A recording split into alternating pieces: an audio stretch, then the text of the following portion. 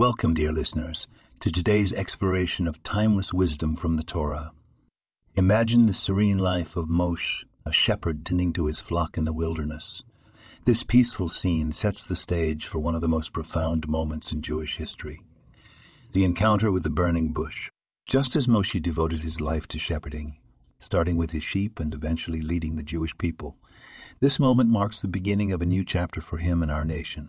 In the face of the divine, Moshe's reaction is one of humility and fear.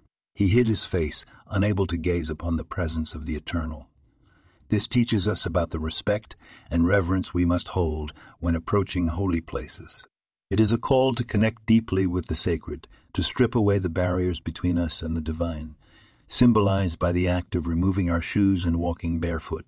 When it comes to succession, Moshe's plea for his children to continue his legacy is met with a divine response that echoes the meritocratic principles that underpin our values.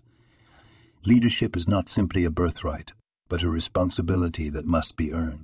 The Eternal's message underscores the importance of worthiness over lineage.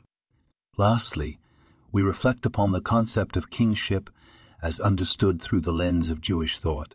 The Talmud's assertion that earthly kingship reflects heavenly kingship invites us to ponder the relationship between our worldly structures and the divine order.